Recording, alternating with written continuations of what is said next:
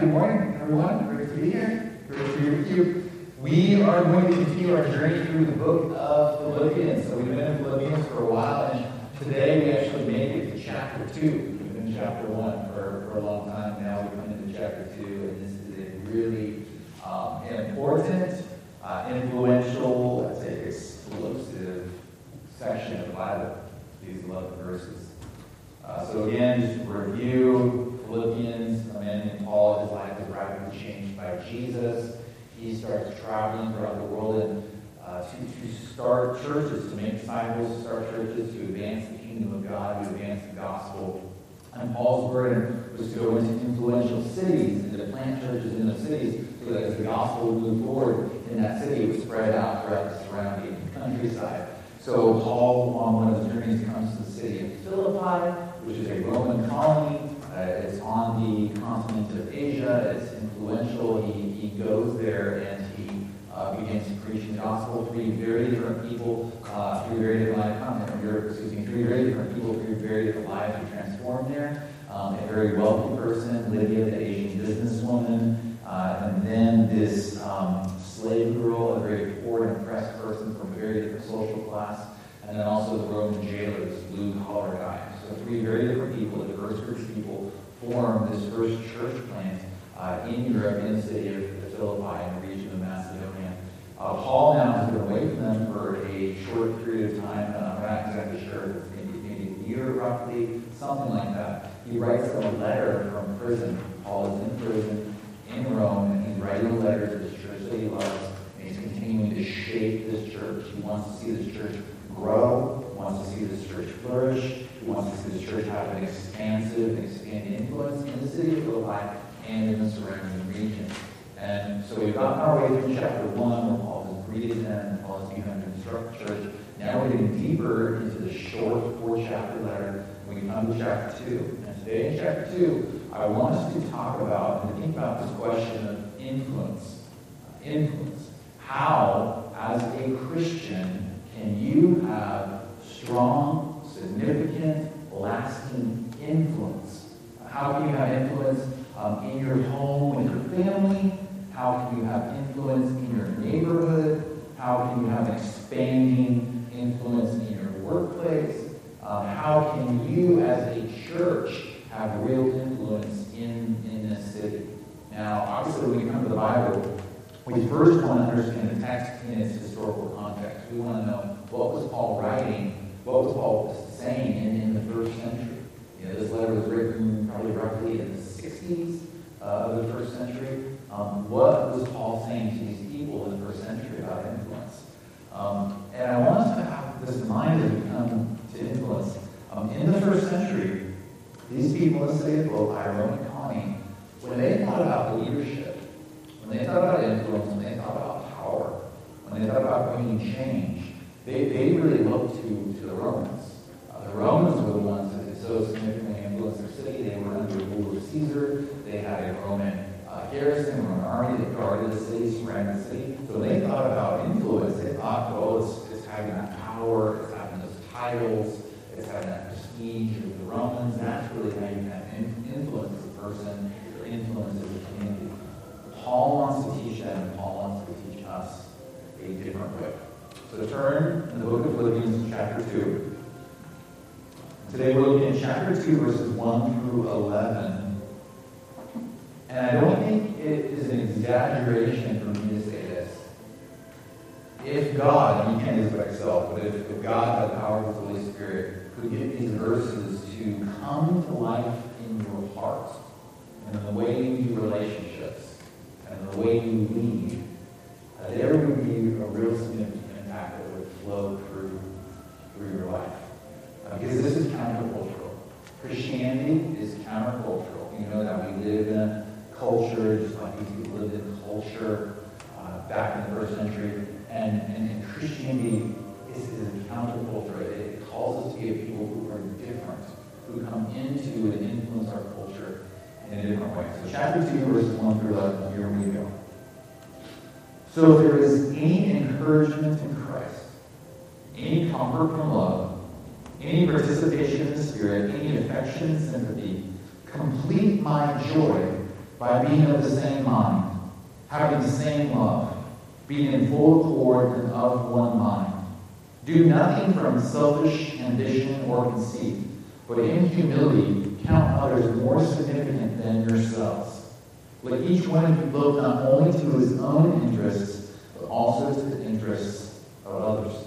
Now, let me pause there before we continue reading. Well, what do you see there in those first 4 verses? That's pretty significant. In these first couple of verses, Paul is calling the church, he's calling us to be of the same mind, okay? So to have unity of mind as the people of God. You know, the same love, unity in our love. Being in full accord and of one mind. Okay, that's significant. He's saying that you got to, as a church, be fully united, be in full accord, have one mind.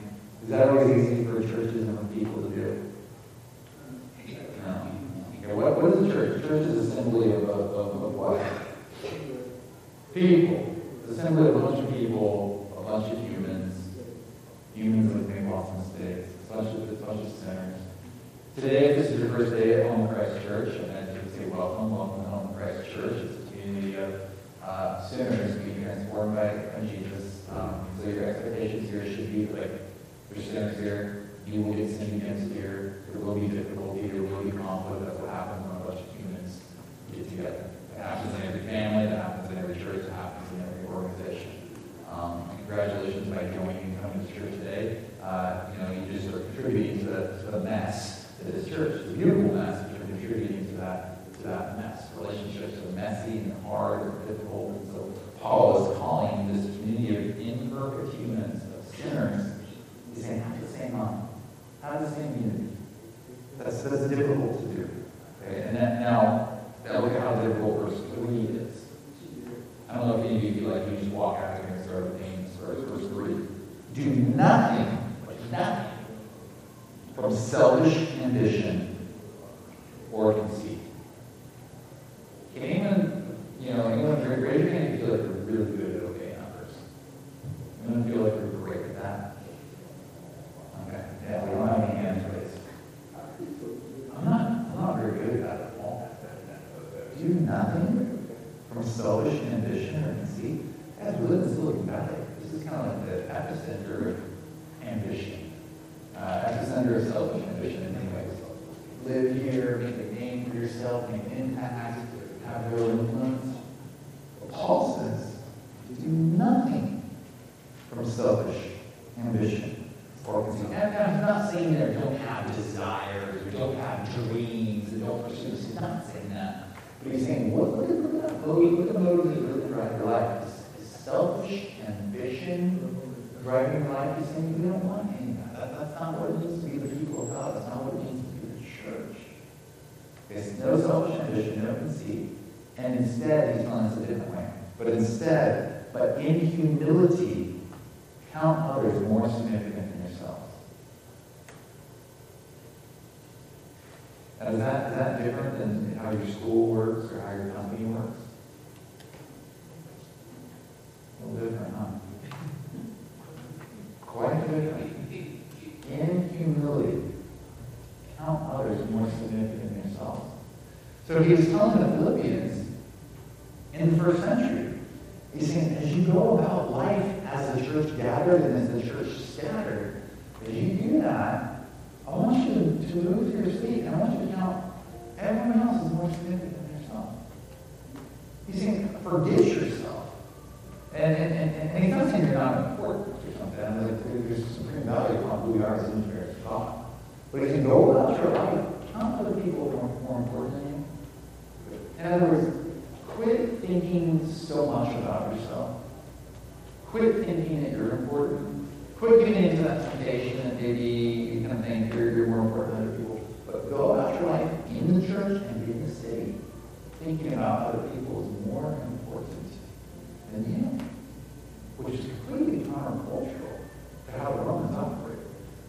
Caesar, Romans 8 men, we're Rome, we're important, we're powerful. Do what we say. He's saying, lead, live your life, influence in a very different way, countercultural. Verse 4 continues the thought. Let each of you look not only to his own interests, but also to the interests of others. Okay, so right there, Paul's assuming we're going to look after our own interests. You need to look after your own interests. You need to be aware. You need to feed yourself. You need to get some sleep. You need to have a sense of kind of who you are, and you need to take care of yourself. Otherwise, you can't take good care of other people. So Paul's assuming we're doing that. He's not saying totally disregard yourself, but he's saying that as you have taken care of yourself, then live your life for the good of others and finding others more significant than yourself. Now, if it stopped there, unfortunately it doesn't, but if it just stopped there, those first 4 verses, I think we would go away from it. And if we're just hearing a sermon on those first 4 verses, I'd say, man, that's impossible. I know myself. I know my heart. I know my sinful nature. I know the ways in which I'm tempted. I cannot do that. I can't do that. That's impossible for me. And no one can do that. None of you can do that. You're too, I'm going to be straight with you, you're too selfish. You're too prone to just have life revolve and orbit around you. We need some help. And that's where we have help. So I think these first 4 verses are impossible unless we get verses 5 through 11. Now, as I read for us and unpack for us verses 5 through 11, verses 5 through 11, virtually every commentator, every theologian agrees, verses 5 through 11 are some kind of an old poem, an old hymn that was circulated and talked about throughout the churches, and then Paul has put together here in this letter. It was a way in which the church was understanding and making sense of Jesus, who he is, and his works. Now let me read verses 5 through 11 for us. Have this mind among yourselves, which is yours in Christ Jesus. So you already started to get the gospel here. We're saying, instead of thinking this way, think this way. But if you're in Christ, you already have this mind. The Holy Spirit already lives inside of you. This mind is already taking shape in who you are as individuals and as the people of God.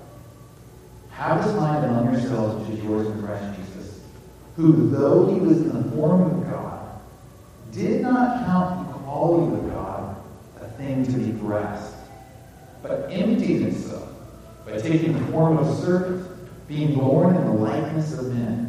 And being found in human form, he humbled himself by becoming obedient to the point of death, even death on a cross.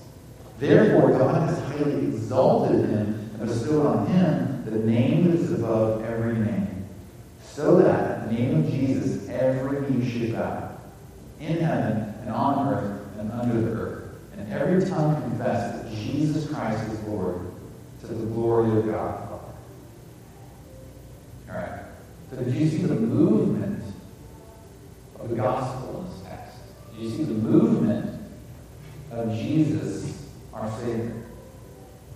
He's saying that the second person of the Trinity, the Son of God, who has forever enjoyed perfect community, perfect love with the Father and with the Spirit, exalted above the heavens, exalted above all things. The second person of the Trinity. This is the movement. If you just look at my arm, starts here, goes down. Starts here, goes down. Total opposite of Roman culture. Total opposite of Roman leadership and Roman influence, which is maybe you start, you're moving yourself up, you're exalting yourself, you're getting yourself into this posture, in this place of influence and leadership.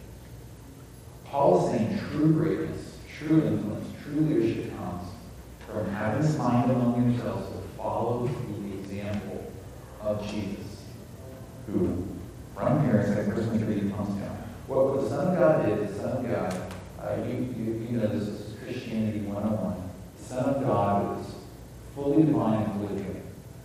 So, fully divine and fully human. The Son of God added humanity to his divinity. 100% divine, the Son of God adds humanity to his divinity. And God himself, the Son of God, becomes human, becomes a person. And it becomes the most fragile, most vulnerable thing a person can be. And fetus in a womb, born an infant, first century, Palestine, born in Bethlehem, and grows and lives his life to serve others. Think about the life fact, how Jesus exemplifies what Paul is talking about here. Jesus, if you look at his ministry, so the Gospels, Jesus went about everywhere, counting others more significant than himself. He went everywhere, loving other people, serving other people, healing other people, setting other people free. And he did just kind of this really small part of the world. You get a small part, but if he did this with his life, then he's bringing true influence and true impact and lasting change. So he moves down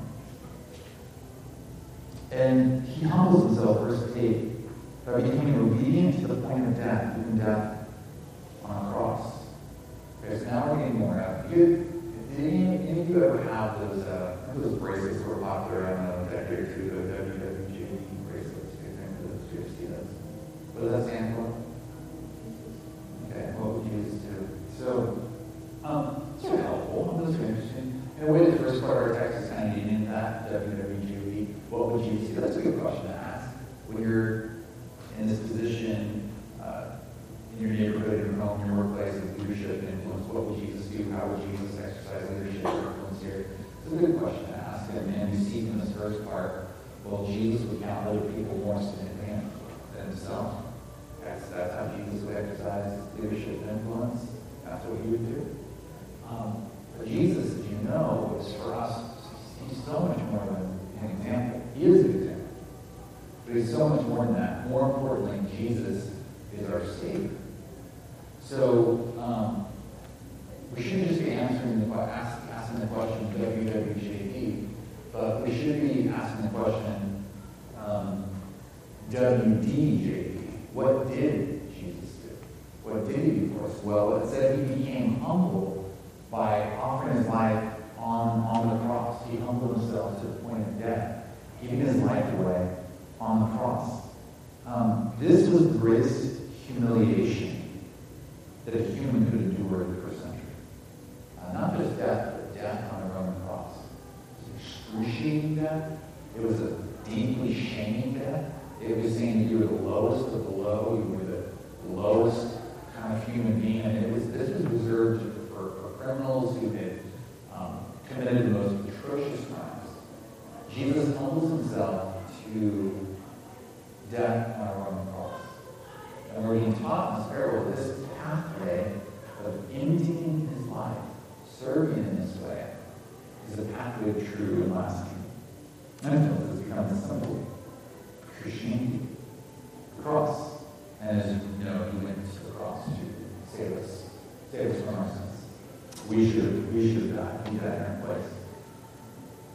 This pathway down, this path of leadership. It's what Jesus did, it's what Jesus did for us. Christianity is not spelled D-O, do. When you think about Christianity, it's spelled D-O-N-E, done.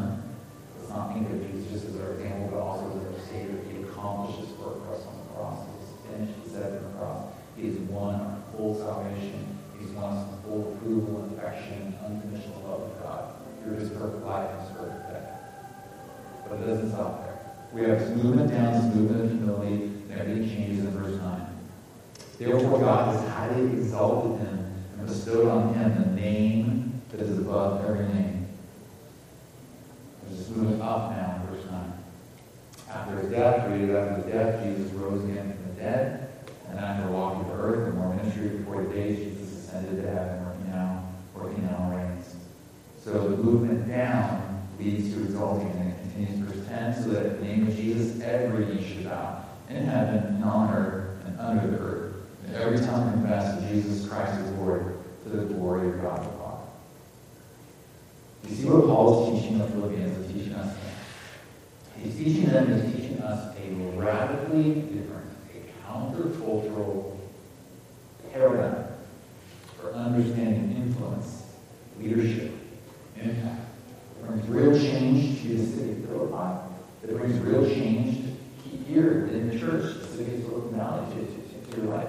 And it's the path that Jesus took. It starts from leaving any kind of exalted place and moving down in humility, counting other people more significant than yourself. It doesn't mean you have to hate yourself or something. It means you're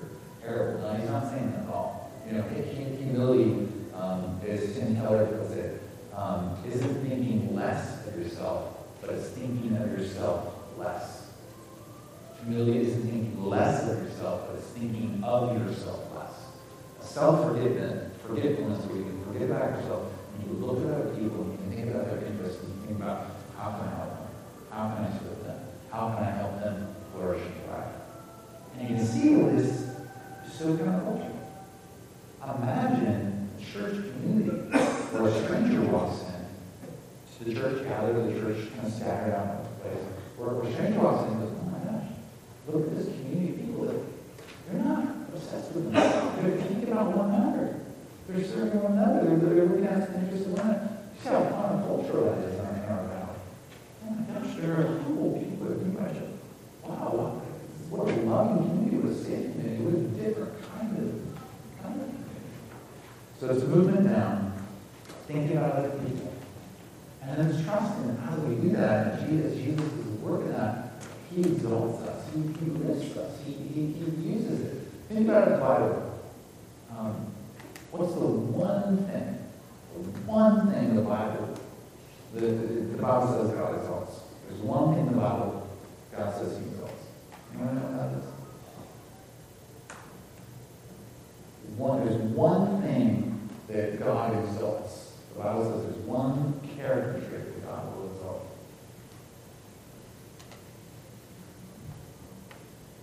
And the word actually shows up in our passage today. One character trait God lifts up. Humility. God humbles the prideful, but he exalts the humble. There's one character trait in your life. There's one type of person. There's one quality in this church that God will exalt. That God will exalt. And that's humility. As you as an individual, as you as a church, exercise humility, only Jesus can give that to us. It's not like you don't try really hard to be a humble person. Otherwise, that's probably pretty right. Like, I'm just not becoming so humble. That is not very humble. No, the pathway to humility is like Jesus is working for you very quick. Figure out yourself and put the focus on other people. All of a sudden, somehow you discover, oh gosh, I guess I'm growing in humility. I didn't know it. That's it. But as it ensures growing humility, the Lord will exalt that. The Lord will use that. If you go down the path of pride, as an individual or as a church, God will find his need in his different ways to continue to kind of chop you down. That's what Jesus is always doing. That's what he's always doing in the church. He's on his church to his own pathway of leadership of humility. So, what I want you to think about today is this model of leadership, this model of influence that Jesus gives us.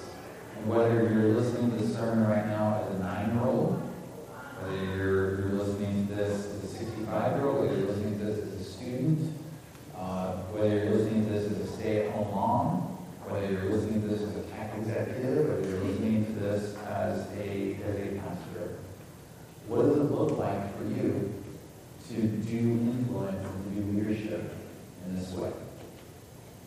What's that going to take in your life? How do you get there? And the only way we can get there is by lingering in the presence of Jesus, and to better understand the gospel, what he has done, what he is doing for us, repenting of our sin, repenting of where we have followed the leadership pathways of our culture, which often look more like when you charge ahead, exert my power, exert my influence, and just look out for me. But as people as a church increasingly are transformed by Jesus, as we increasingly think less of ourselves and look out to the interests of others, as we increasingly follow the model of Jesus, leaving heaven, coming down, serving others, we'll discover that God will really use us, and he'll exalt us, and he'll exalt our influence, and he'll be more than we could imagine for us. This is one of my prayers for you on Christ Church, that God would continue to draw you as a people towards this path of leadership and influence. Your church needs it. Your city needs it. This world needs people living under leadership in this way. It's possible only by the grace of Jesus, only by the Spirit of Jesus. Let me pray.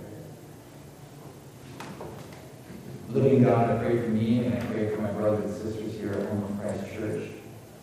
I pray that we would be a people deeply shaped by your call upon our lives here in Philippians chapter 2, verses 1 through 11. And we read those first 4 verses and we think, oh my gosh, how can I ever do this? It's impossible. But we see in verses 5 through 11 that you, Jesus, have come down. And through your perfect life and through your perfect death and through your resurrection and ascension, you have given us the grace and the power that we need to be a different kind of people. We forget about ourselves and look out to the interests of others and serve others. And that's the way of your kingdom, that's the way of your church. So pour out fresh your Spirit upon us and teach us how to be these kinds of people.